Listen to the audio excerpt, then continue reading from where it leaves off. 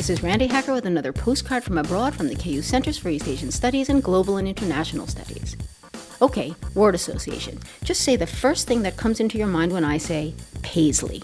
Groovy fashion from the psychedelic 60s, 19th century aristocrats wrapped in cashmere shawls, henna tattoos on the hands of Indian women, all correct, and all proving the globality of this popular pattern which actually originated in Iran back in the 3rd century BCE. It is known as bote jege in Persian, with bote meaning a bush or shrub or sometimes even a palm leaf. The familiar design is probably meant to recall the cypress tree, a symbol of eternity and life in Zoroastrianism. Its most widely used moniker comes from Scotland.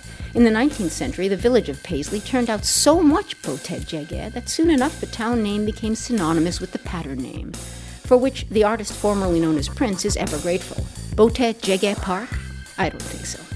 With thanks to Jessica Irving for this text from the Center for East Asian Studies, this is Randy Hacker. Wish you were here.